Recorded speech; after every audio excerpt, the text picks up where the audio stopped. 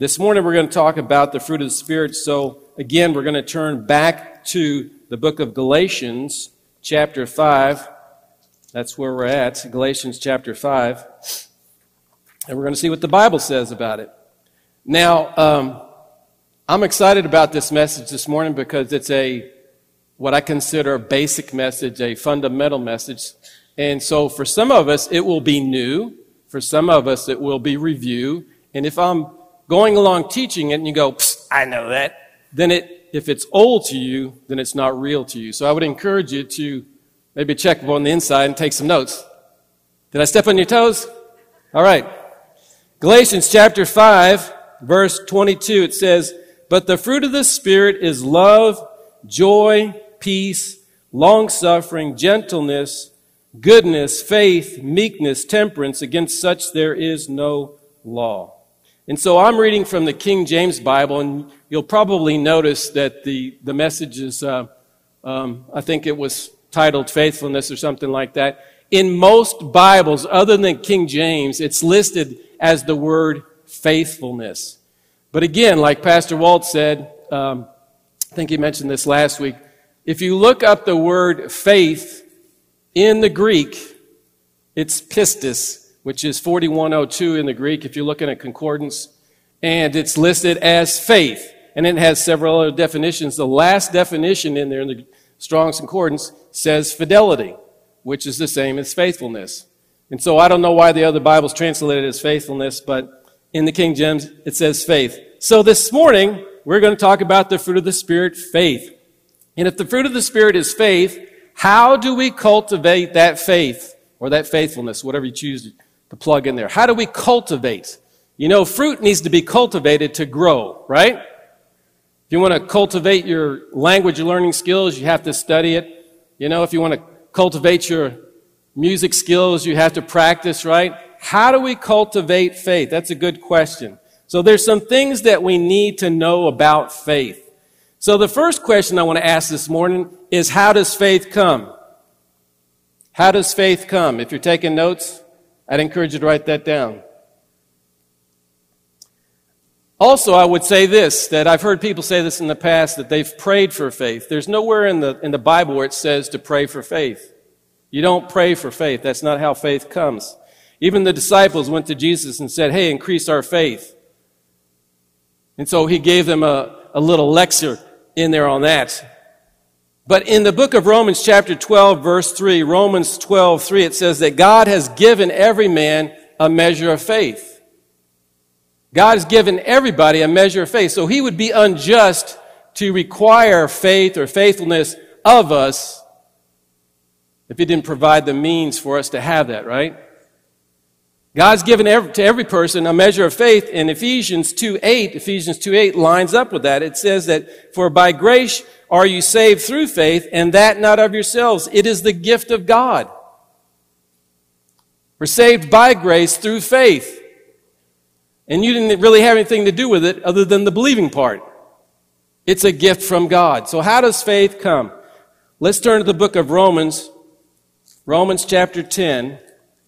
Like I said, this is going to be pretty basic, but it's good stuff, especially in the times that we're living in right now. We need to boost our faith. Amen? There's a lot of fear out in the community.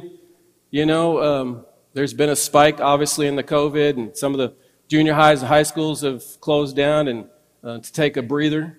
Some of the restaurants are going back to drive-through only. So there's a lot of fear in the community, but we need to beef up our faith. So how does faith come? Well, Hebrews chapter 10, verse 17 says this. Romans. I did it again, didn't I, Brandon? Some reason. That's what happens when you study at 4 o'clock in the morning. All right, Romans chapter 10, verse 17. "So then faith cometh by hearing, and hearing by" what? The Word of God. Faith comes by hearing the Word of God. And it's important, there's a pattern in here. If you just want to back up for a few verses, like in verse 13 it says this, "For whosoever shall call upon the name of the Lord shall be saved." That's important to know. Verse 14, "How then shall they call on him in whom they have not believed? And how shall they believe in him in whom they have not heard?" So there's a pattern in there. There's a biblical pattern in there about how faith comes. It says that faith comes by hearing and hearing by the word of God. So in verse 14, if you look at it, it says that if you hear and you believe, then you'll say something, right? So the pattern is if you hear something long enough, it doesn't matter if it's the truth or a lie. If you hear something long enough, you begin to believe it. And when you believe something strong enough, the Bible says out of the abundance of the heart, the mouth speaks, right? If you believe something strong enough, there's going to be some kind of corresponding action. So if I said to you, you know, HEB is giving away free turkeys for the first 100 people that show up at 2 o'clock today.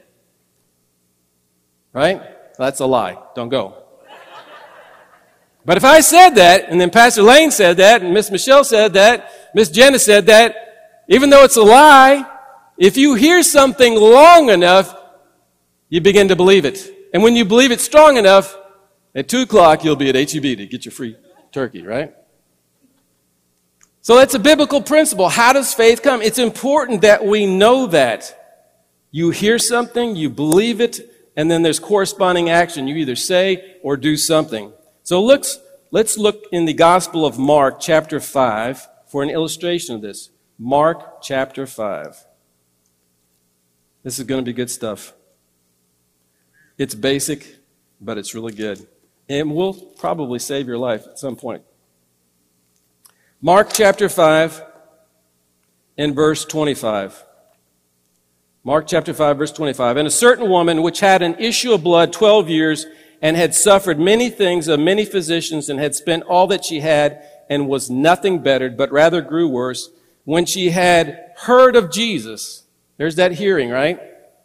Had heard of Jesus, and what he was doing and what he was preaching, came in the press behind, and touched his garment. Verse 28, for she said, there's the action, if I may touch but his clothes, I shall be whole. And straightway the fountain of her blood was dried up, and she felt in her body that she was healed of that plague.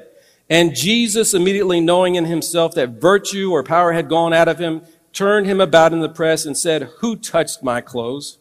And his disciples said unto him, thou seest the multitude thronging thee, and sayest thou, who touched me?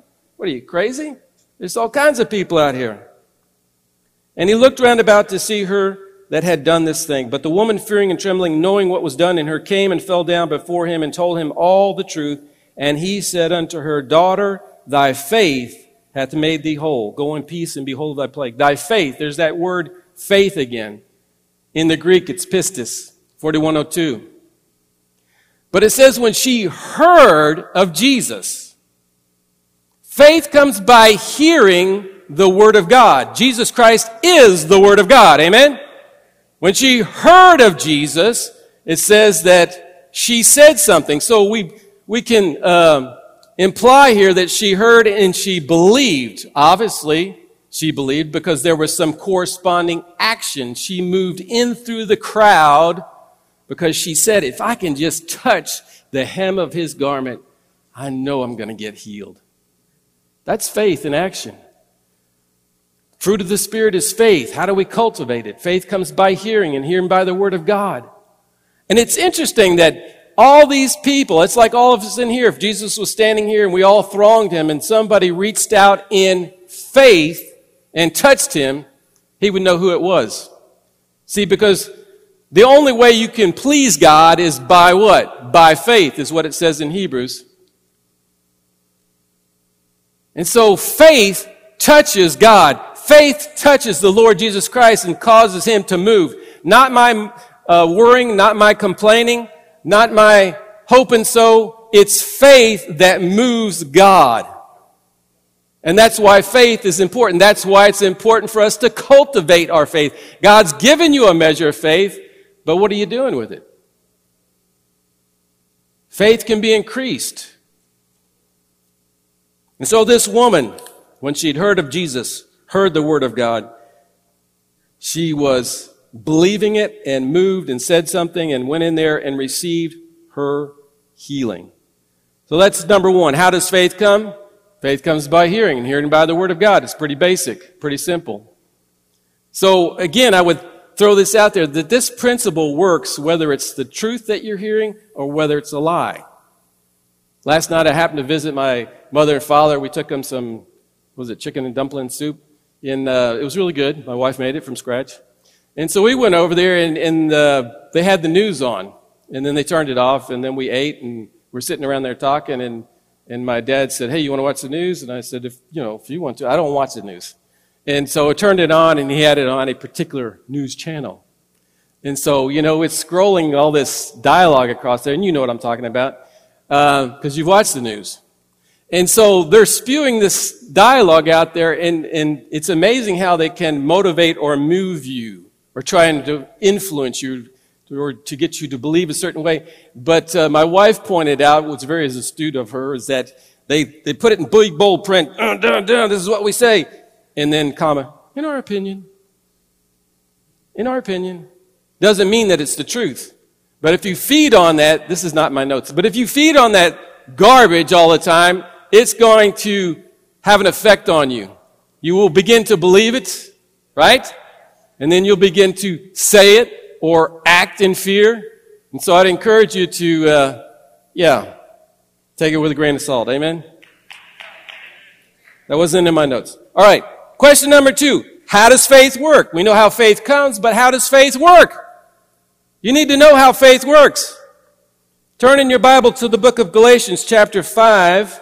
Galatians chapter 5, verse 6. And I know some of you have digital Bibles, and those are good too. Galatians chapter 5,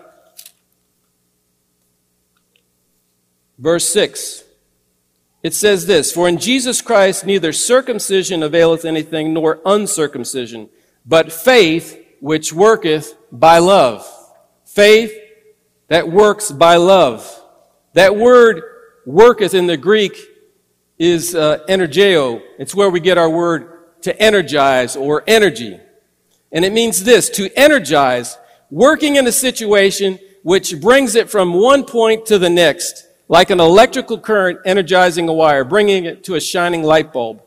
It's the love of God that's in you that will energize your faith, which will make your faith work. Amen? So, if your faith hasn't been working the way you think it should, I would recommend or suggest that the first place you might want to check is your love walk. Your love walk. Are you walking in love? Good question. Let's look at an illustration. The book of Mark, the Gospel of Mark, chapter 2. Mark chapter 2. So this is more of a teaching today than a preaching, but this is good stuff. Again, this will save your life at some point or another. Mark chapter 2, verse 1 through 5. And again, he, Jesus, entered into Capernaum after some days, and it was noised that he was in the house. Jesus is in the house. And straightway many were gathered together, insomuch that there was no room to receive them, no, not so much as about the door. And he preached, what? He preached the word unto them. I think that's really cool. The Word of God is preaching the Word of God. And they're listening. And they came unto him, bringing one sick of the palsy, which was born of 4. So in other words, 4 friends bringing their friend that was sick. And when they could not come nigh unto him for the press, or the crowd, they uncovered the roof where he was. And when they had broken it up, that must have been an awesome sight. Crawling up on the roof, breaking it up. They let down the bed wherein the sick of the palsy lay. When Jesus saw their faith, I like that. When Jesus saw their faith, that tells me right now that faith can be recognized. You can tell whether people have got faith or not by what they say and by what they do. Again, this past week I was filling in for one of our principals that was quarantining one of our campuses, and so I happened to walk into the gym in the morning, and the students were arriving, and so here's this educator standing next to me. We'll leave it like that.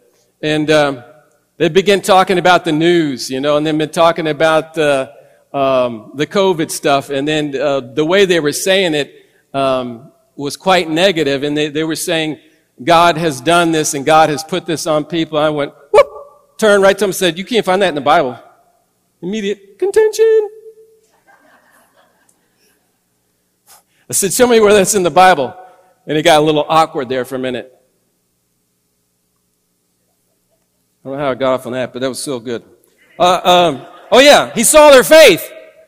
He saw their faith. You know, faith is recognizable. The individual I was talking to didn't have an ounce of faith in the Word of God, had all their faith in what the news was saying and what was happening in the community. Amen? And that's another thing. Let me just get off on that. You know, there's a lot of good remedies out there, and Pastor Walt shared them last week. I got on Amazon and ordered a bunch of stuff. You know? And that's good. And I've been in a lot of virtual meetings, and people are saying, you know, take a lot of vitamin C, take a lot of vitamin D, take this zinc and all these different things. Those are all valid and real things. You know, doctors will tell you that. But I keep thinking to myself, nobody's mentioned 1 Peter 2:24. By his stripes we were healed. So I'll type it in a little chat room. 1 Peter 2:24. And all of a sudden it gets quiet in the virtual room. It's like, oh yes, Daniel's just added that 1 Peter 2:24 is yeah.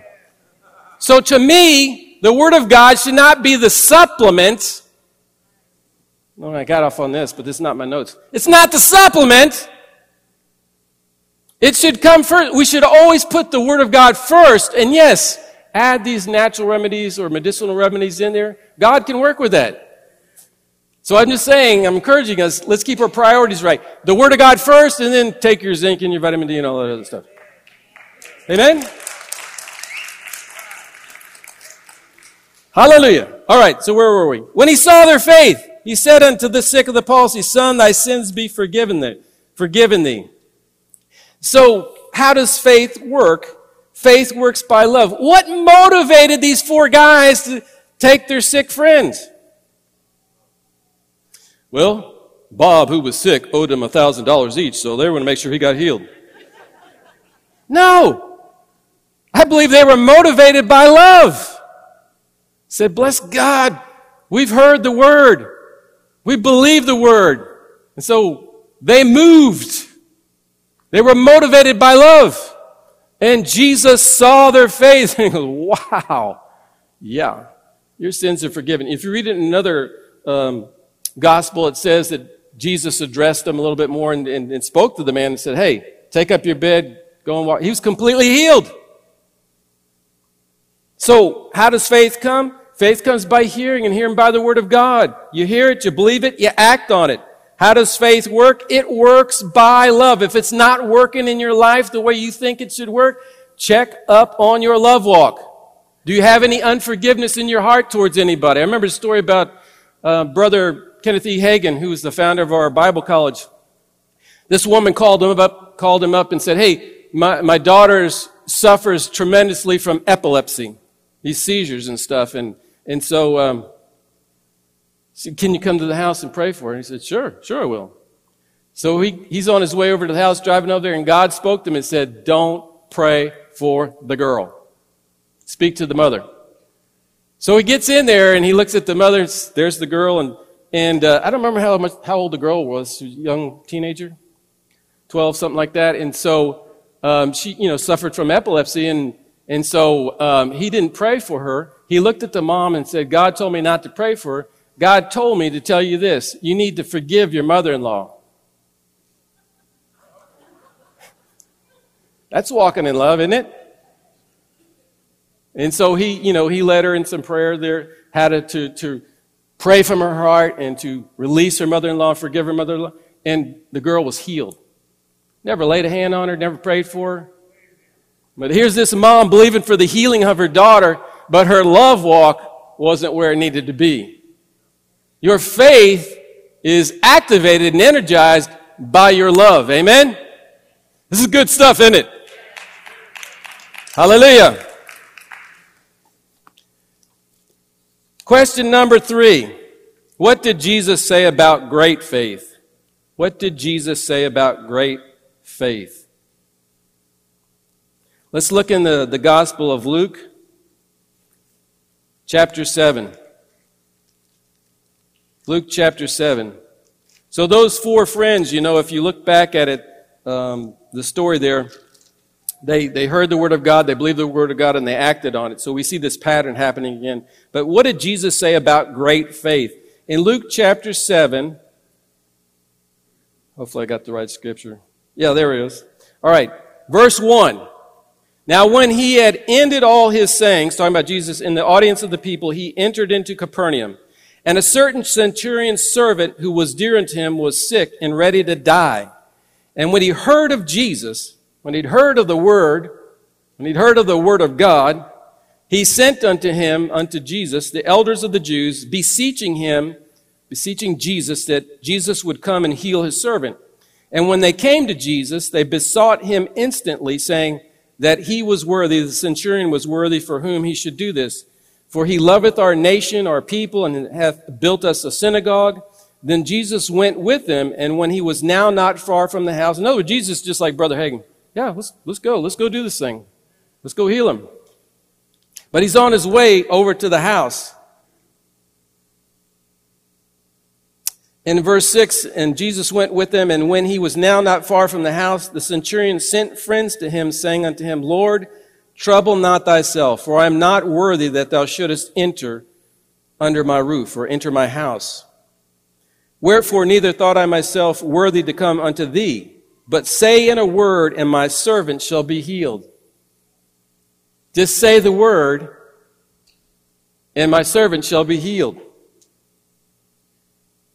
For I also am a man set under authority, having under me soldiers, and I say unto one, Go, and he goeth, and to another, Come, and he cometh, and to my servant, Do this, and he doeth it. When Jesus, verse 9, when Jesus heard these things, he marveled at him, and turned him about, and said unto the people that followed him, I say unto you, I have not found so great faith, no, not in Israel. And again, that word faith in there is the Greek word pistis, which means faith. In verse 10, and they that were sent, returning to the house, found the servant whole that had been sick. So what happened here? This centurion had heard of Jesus. How does faith come? Faith comes by hearing, and hearing by the word of God. Was this guy motivated by love? Obviously, he loved the Israeli people. He had built them a synagogue. He loved his servant so much that he was going to do whatever he needed to do to get his healing.